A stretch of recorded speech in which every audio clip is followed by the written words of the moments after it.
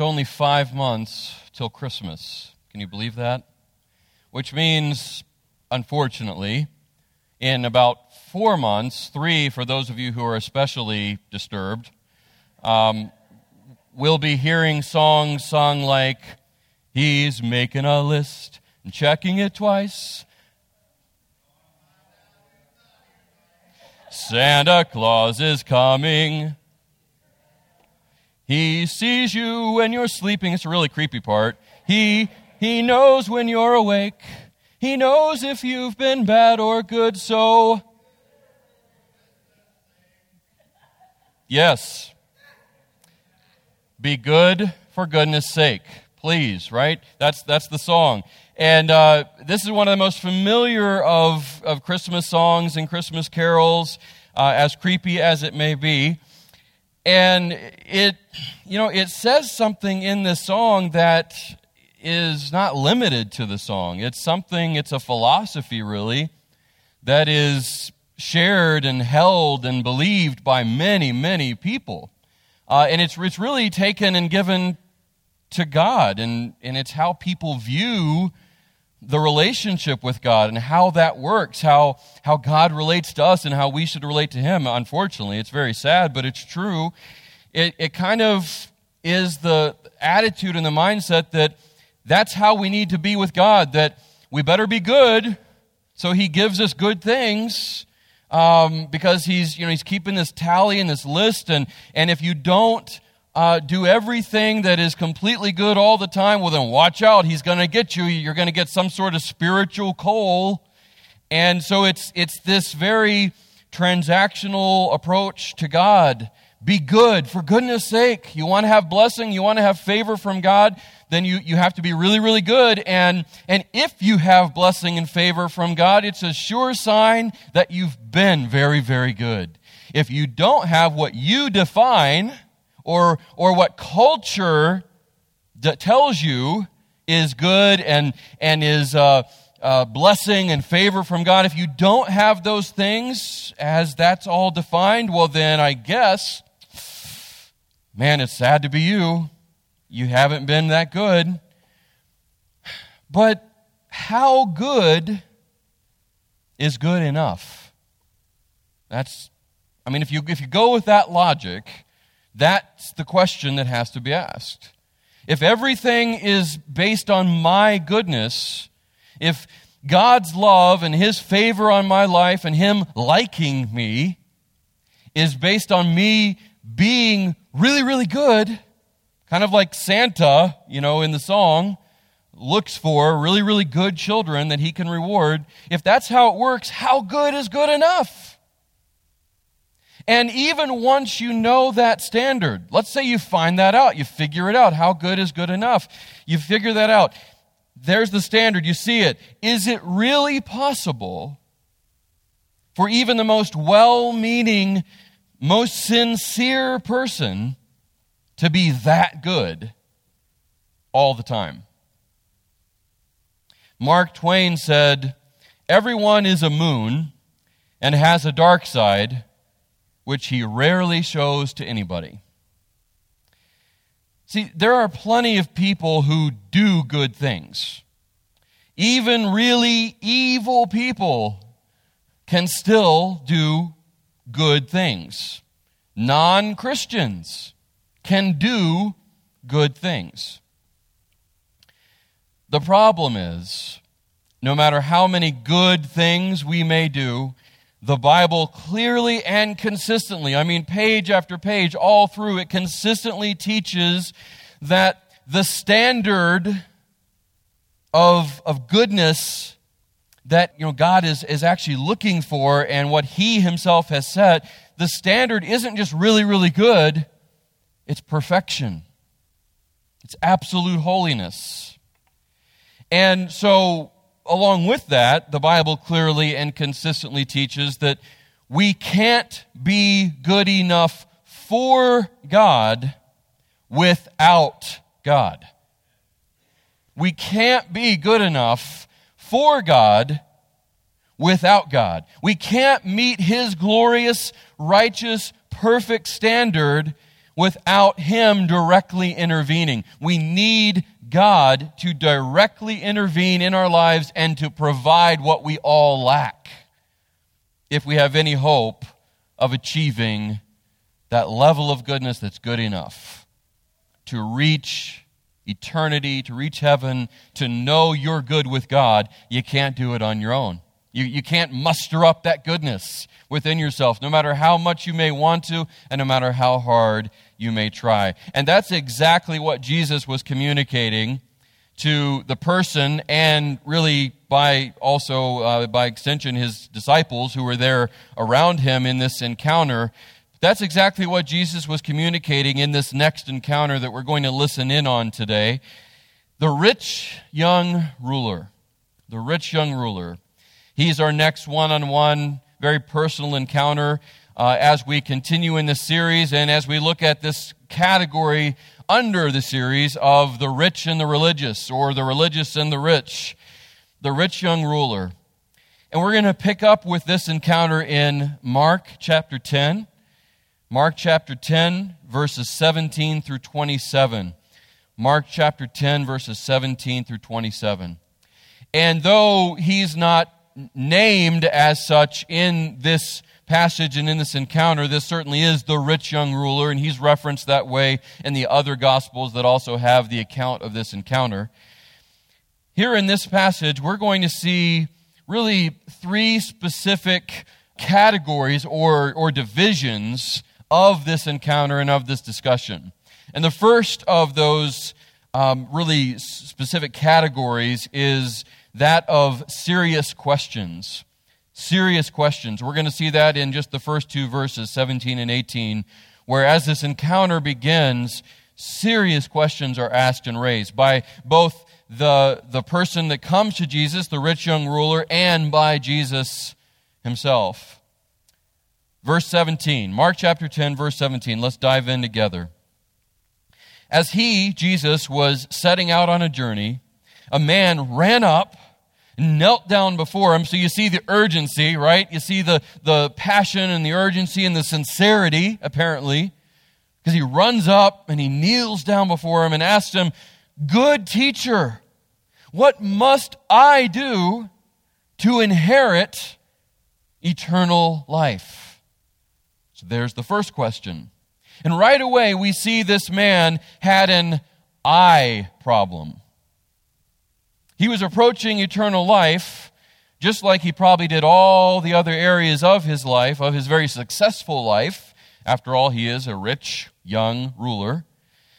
And so we see that he approached this much like I talked about the kind of prevailing philosophy represented in that Christmas song, Santa Claus is Coming to Town. He approached life and an eternal life apparently with a very transactional way of going about it.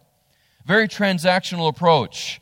What must I do to inherit eternal life? He's used to inheriting things. Perhaps being the rich young ruler that he was, maybe he inherited a lot of his wealth from someone that left it to him.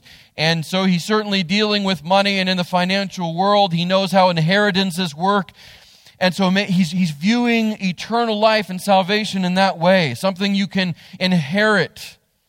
And he's also viewing it as something that he can grab onto. And if he does enough wheeling and dealing and maneuvering and smart investing, maybe he can grab onto it. What must I do to inherit, to get eternal life? It's a very transactional way of looking at it. Earning and deserving as opposed to needing and receiving. He wasn't going about this understanding, this is something I need and can't get on my own. It's something I need to receive as a gift. No, he was saying, how can I earn this?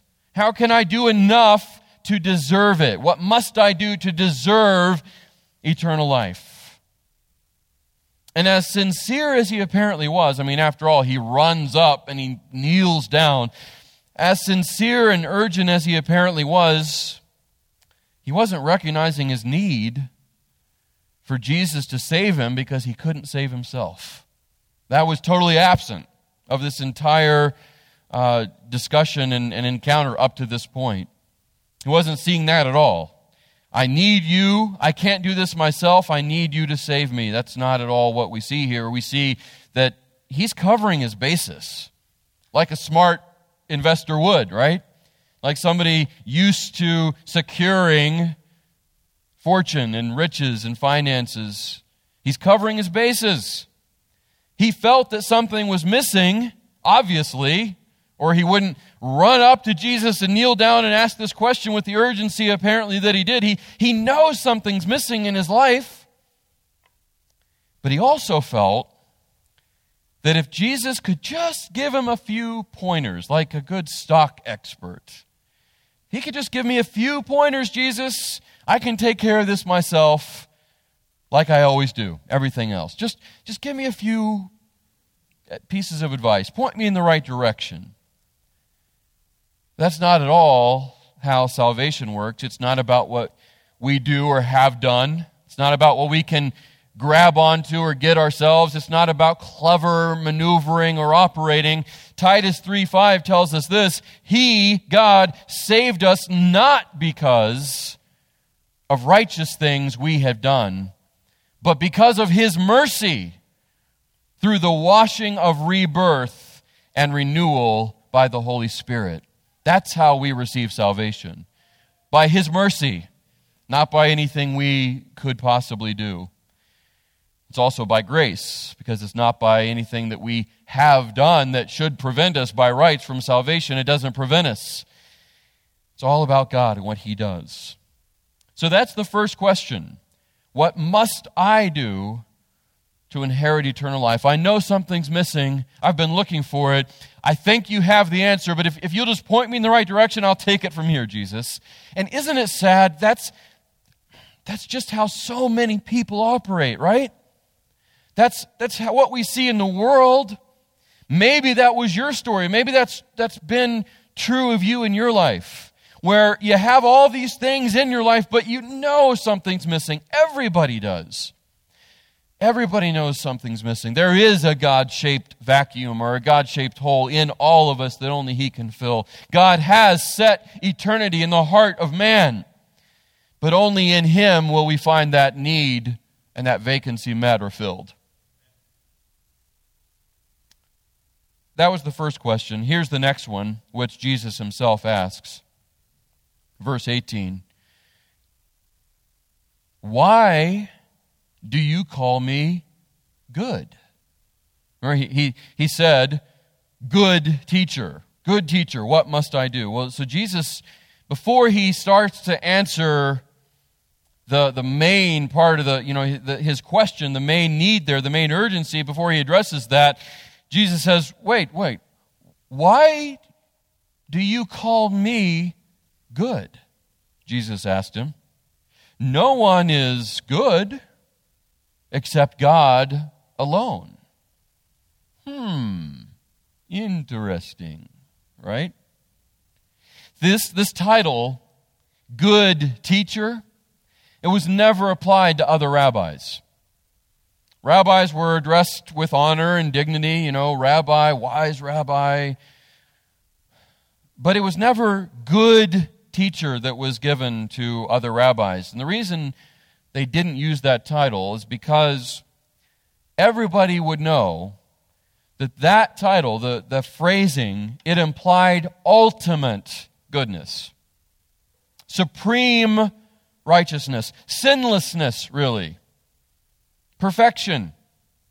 And as good as the rabbis were, and as good as people knew they knew they better not ever ascribe to any mere human, no matter how righteous and moral they might be, any sort of implication that they are sinless or perfect or the ultimate good, because only God is the ultimate good.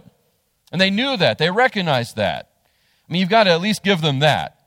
They held on to that only God is the ultimate good. So they were kind of halfway there. So this guy, though, he comes up and says to Jesus something that's striking. He says, good teacher, good rabbi. I'm recognizing you, and as I kneel down before you, I'm recognizing you're above these other guys. There's something that sets you apart. I see in you what I perceive to be ultimate goodness. And it's important to understand in Jesus' response. I mean, he said, why do you call me good? No one is good except God alone. It's important to understand that in that response, Jesus was not hiding or denying his deity somehow. That's not at all what he was doing. Rather, by questioning the greeting, Jesus was intentionally trying to get this young man, this young rich ruler, to think about the significance of that statement. It's as if Jesus said, do you really know what you're saying here? Do you really know what you're implying when you call me good teacher? Because if he really did know what he was saying and knew what he was implying, and he understood that, and it was intentional, if he did, then this man would have to line up how he defined good with how Jesus did. You're with me on that? If he really believed Jesus was the ultimate good, then he would have to take the way he defined goodness and line it up, match it up with how Jesus defined good. And there's a really big difference in those standards.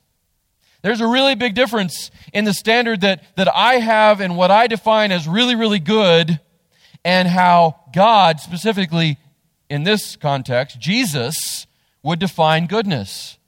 There's a really big difference in how you define it and how God defines it. So what we all of us have to do, this rich young man and all of us right here today, we always have to match the standard of goodness that we're looking to or clinging to with how God defines goodness and what his standard is. And that's what Jesus was trying to get this young man to do, and that's why he questioned it the way he did. There's a really big difference in those standards, as we're going to see right now.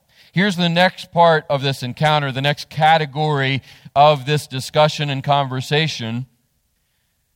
The first one that we saw was serious questions being asked. Now, in verses 19 through 21, we really have kind of a category of surprising answers.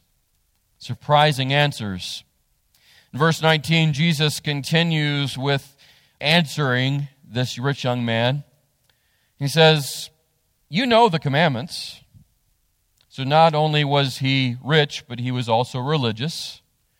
You know the commandments. Do not murder. Do not commit adultery. Do not steal. Do not bear false witness. Do not defraud. Honor your father and mother. So he's focusing on the major commandments. The most common, the biggest ones right there. I mean, those were the biggies. And that's what he was focusing on. And it's really important to understand, too, that Jesus didn't bring up these commandments as a way of implying that this rich young man could be saved by obeying them. That's not what he was saying. That's not why he pulled those up. He was emphasizing, by mentioning these, he was emphasizing perfection as God's standard.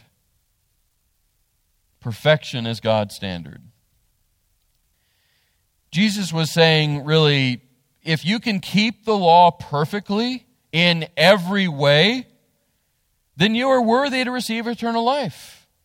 So he was saying, you know the commandments. Are you observing those? Are you applying those to your life? I mean, you know the law is over you, and if you keep the law perfectly in every way, then you're worthy to receive eternal life. But Jesus' deeper point, don't miss this, and he didn't want the rich young man to miss this. Jesus' deeper point was that it's impossible for anyone to do that. If you can keep the law in every point perfectly, okay, then you're good enough, you're worthy. But it's impossible for anyone to do that, no matter how sincere or religious they may be, which was proven by the next part of the conversation. Verse 20. He said to him, "Teacher, I have kept all these from my youth." Yay! I've done a really good job. I haven't cried. I haven't pouted. You know, referencing the song. I've kept all these things. I've done everything you just said. I'm good. I've kept all these since I was just a little boy. Verse 21. Love this part. Looking at him, Jesus loved him. Aren't you glad for that little statement? I mean, Jesus could have said, you stupid, spoiled brat. You naive moron. Or just looked at him like, made him feel really stupid and small, but he didn't do that. Looking at him, Jesus loved him. There's a tenderness there. There's a good father being shown here. A good father that looks at him with just this sincere love because he sees that this rich young man, who, by the way, even though Jesus is the creator and the holder of all eternity, remember, he is fully man, and he's not much older probably than this guy before him. This rich young man was maybe in his 20s. Jesus, at this point, early in his ministry, was probably 30, 31, maybe 32. I mean, humanly speaking, he's a young man too. And he sees this young man who, by all appearances, has it all together. He has everything. He has riches. He has, obviously, education. He knows the commandments. And he even has a sincerity because he said, I've been careful to keep those ever since I was little. So, there's a sincerity there. And he's seeking Jesus. He runs up to him after all. He falls down on the ground, very undignified for a rich young person to do, or a rich person of nobility to do. So he's seeing all these things. And so Jesus sees all that. And he loves him because he sees what he's trying to do here. And he also loves him because he pities him. He pities him. He sees all these things on the outside that everybody would look at and hold up as a great example, as someone to be like, and oh wow, he's got it all together. He's rich. He has authority and power. He probably was good looking because, after all, it's hard to be rich and not good looking, right? Doesn't seem to happen much. So, from all appearances, he's got it all. But Jesus sees something that others don't. Jesus sees how far this guy is from really having what he needs. And he loves him because he wants to give it to him. He wants to provide it. Look at what he says next. So looking at him, Jesus loved him, and he said to him, you lack one thing. Okay, I hear you. You're very religious. As far as you know, you've kept all these commandments. You're rich. You've been given authority. You've got a lot going for you. You lack one thing. Go, sell all you have, which was probably considerable, and give to the poor. And you will have treasure in heaven. Then come, follow me. Like he had done to so many of these others that we've seen that he encountered. Like he did with Peter and Andrew and James and John. Like he did with Matthew and others. Unlikely people that he still said, come, follow me. And he's offering that to this man. Stop following what you've been following. Stop pursuing what you've been pursuing. Follow me. Pursue me instead. Then you'll find what you've been looking for. Which then leads us to some very shocking implications. That's what's next in this conversation, this encounter. Verses 22 through 27. Verse 22, this is the response of the rich young man to what Jesus just said. But he was dismayed.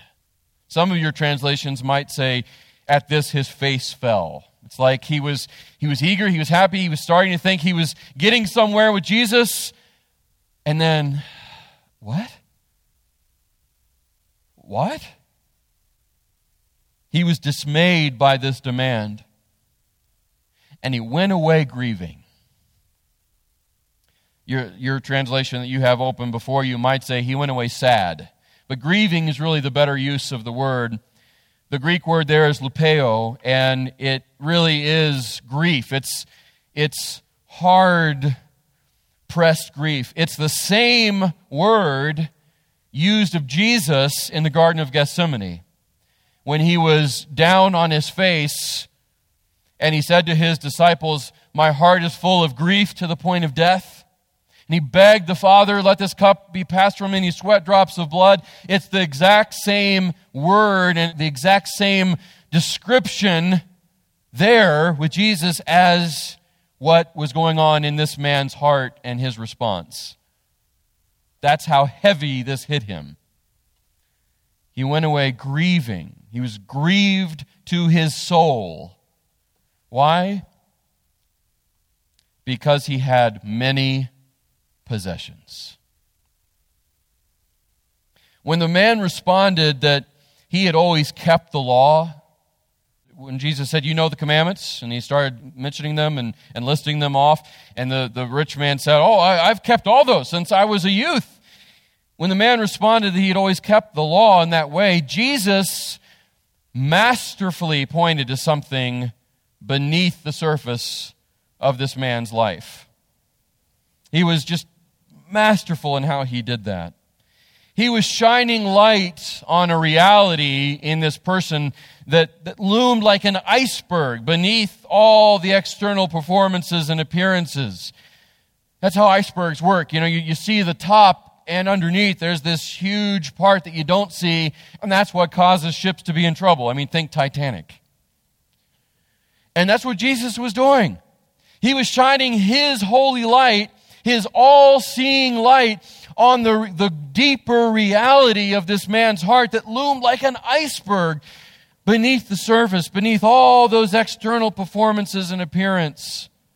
And what Jesus was doing was revealing that this man, despite what he might have thought, despite being self-deceived, he wasn't actually obeying all the law because he wasn't obeying and living out the two greatest commandments. In Matthew 22, Jesus talks about those two greatest commandments. You don't have to turn there, and I'm not going to go there. I'm just referencing that scripture because that's where he talked about the two greatest commandments.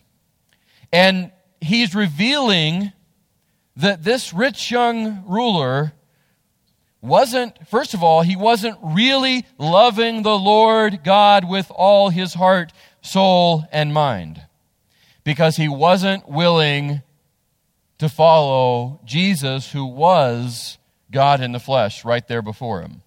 He wasn't willing to surrender everything for the sake of the Lord his God, which was standing right there in front of him.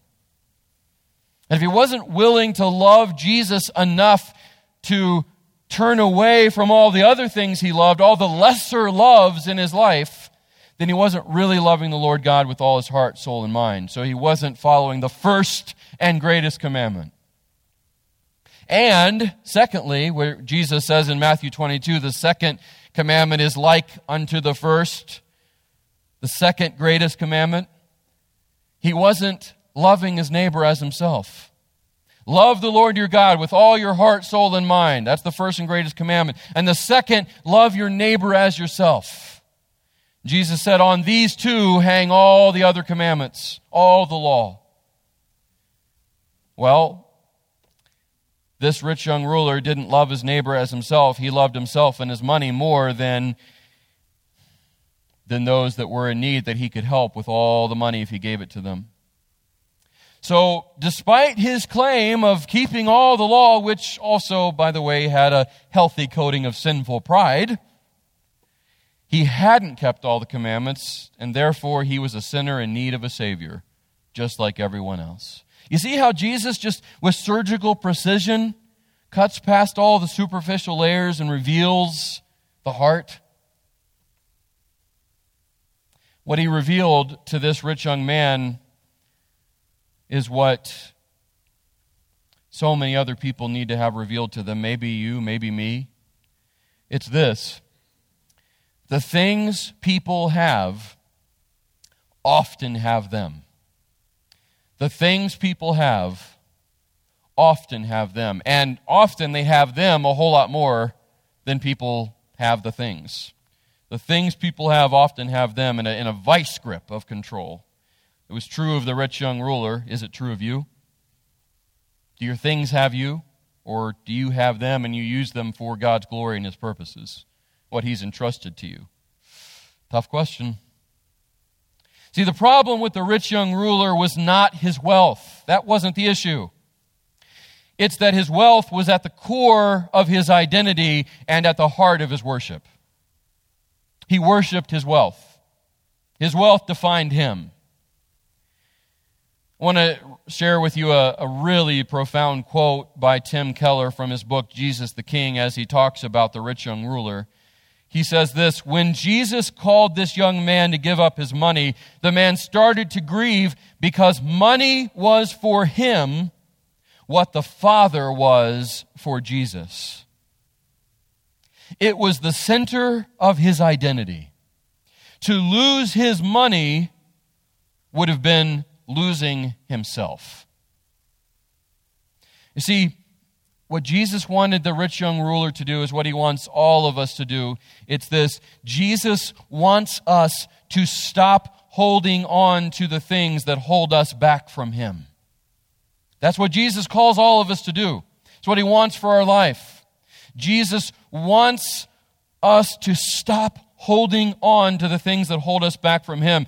He wants us to hold loosely the things of this life and of this earth, because if not, they will hold tightly to us and they will keep us back from Him. That's why we pause in every worship service for tithes and offerings. It's not because God just needs our money.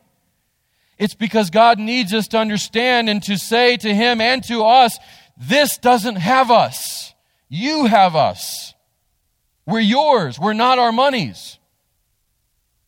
And all that you've given us, it's not really ours, it's yours. So we acknowledge that, and we're saying that to ourselves. You don't control me. What's in my wallet doesn't own me. Rather, God owns it, and I glorify Him with it. He's my identity, and I worship Him. It's like the old hymn says, turn your eyes upon Jesus. Look full in His wonderful face, and the things of earth will grow strangely dim in the light of His glory and grace. That's what we need, church. We need the things of earth to grow strangely dim, because far too often they are far too bright. Sadly, this man considered what Jesus was asking too high of a price. The mere thought of it left him devastated and probably emptier than ever. C.S. Lewis says in The Magician's Nephew, the first book in his Chronicles of Narnia series, Aslan, the character that represents Jesus in that series, said, all get what they want. They do not always like it. That was true of this rich young man. For all that we know, we're not told that anything changed. I hope it did. Back in the text, there's more shocking implications. After this part of the encounter, as the rich man is going away grieving, verse 23 tells us this: Jesus looked around and said to His disciples, because they were here for that whole thing, they heard it all. Jesus looked around and said to His disciples, how hard it is for those who have wealth to enter the kingdom of God. The disciples were astonished at His words. Again, Jesus said to them, children, how hard it is to enter the kingdom of God. It is easier for a camel to go through the eye of a needle than for a rich person to enter the kingdom of God. Verse 26, they were even more astonished, saying to one another, then who can be saved? In other words, if this guy can't be saved by his own merit, by his own achievements, by all that he has, then what's the hope for anybody else? Looking at them, verse 27, looking at them, Jesus said, with man it is impossible. In other words, with man it's impossible to save themselves. but not with God, because all things are possible with God. See, the words of Jesus amazed the disciples because they assumed that wealth was a sign of God's blessing and favor, a reward for excellent moral behavior. It was goodies in your stocking, a view that it's safe to assume the rich man also shared. And in contrast, it was believed that poverty was a sign that you weren't living a good life, and God was not pleased. Just like Santa Claus is coming to town. And man, if you think about that, Solomon was obviously right when he said, nothing is new under the sun. Because, hey, that's 2022, right? That's every day. It's in the world outside the church, and unfortunately, in many examples, tragically, it's within the church as well, within the general church. I've got to be really, really good to get God's favor and His blessing. And, oh, wow, I have wealth and I have health and I have all these other things. I have mansions and cars and Learjets. And so God's favor is upon my life. Praise Jesus. But if you don't have those things and you struggle financially and ... well then, I guess you must have sin in your life. The prosperity gospel is alive and well. And it's unfortunately how many people view the Christian life, which is no Christian life at all. Jesus wasn't saying that wealth is wrong. Let's get that straight. What he was saying is that riches can often be a trap for us because they can fool us into thinking that they can truly satisfy us when in reality, no amount of money or things will ever be enough. You just listen to any celebrity when they're being honest and candid about their life. How much is enough? Are you finally happy after you've achieved blah, blah, blah, blah, blah? After you've reached this level of success, are you happy now? Well, no, not really. I need some more. See, wealth can lure us into a false sense of security and meaning instead of finding those things in God and in our relationship with Him. That's why the Apostle Paul wrote in 1 Timothy 6, 9 through 10, those who want to be rich fall into temptation, a trap, and many foolish and harmful desires, which plunge people into ruin and destruction. For the love of money, and this is something that's often taken out of context, it's not for money, it's for the love of money, is a root of all kinds of evil. And by craving it, some have wandered away from the faith and pierced themselves with many griefs. We see that all the time. All around us. Oh, I pray that's not your story. So, how do we keep it from being your story and my story, our story? How do we guard ourselves against that? How do we guard ourselves against being like the rich young ruler, even if we're not rich? How do we guard ourselves against what Paul wrote to Timothy there about the trap of wealth? Well, Hebrews 13:5 is a really good answer, a really good solution. Hebrews 13:5, the writer there says, keep your life free from love of money. Why? Because as Paul said, the love of money is a root of all kinds of evil. So keep your life free from love of money and be content. Be content with what you have. For He, God, has said, I will never leave you nor forsake you. Friends, the God of all the universe has promised to never leave you or never forsake you if you're in Jesus, His Son. What more could we need? In fact, Jesus gave everything to be our everything. That's why He left heaven. Jesus gave everything. He who was rich beyond comprehension for our sakes became poor, that we might know and experience the riches of God through Him. Jesus gave everything to be our everything. Is He your everything today? That's the question I leave you with. Is He your everything? Let's pray.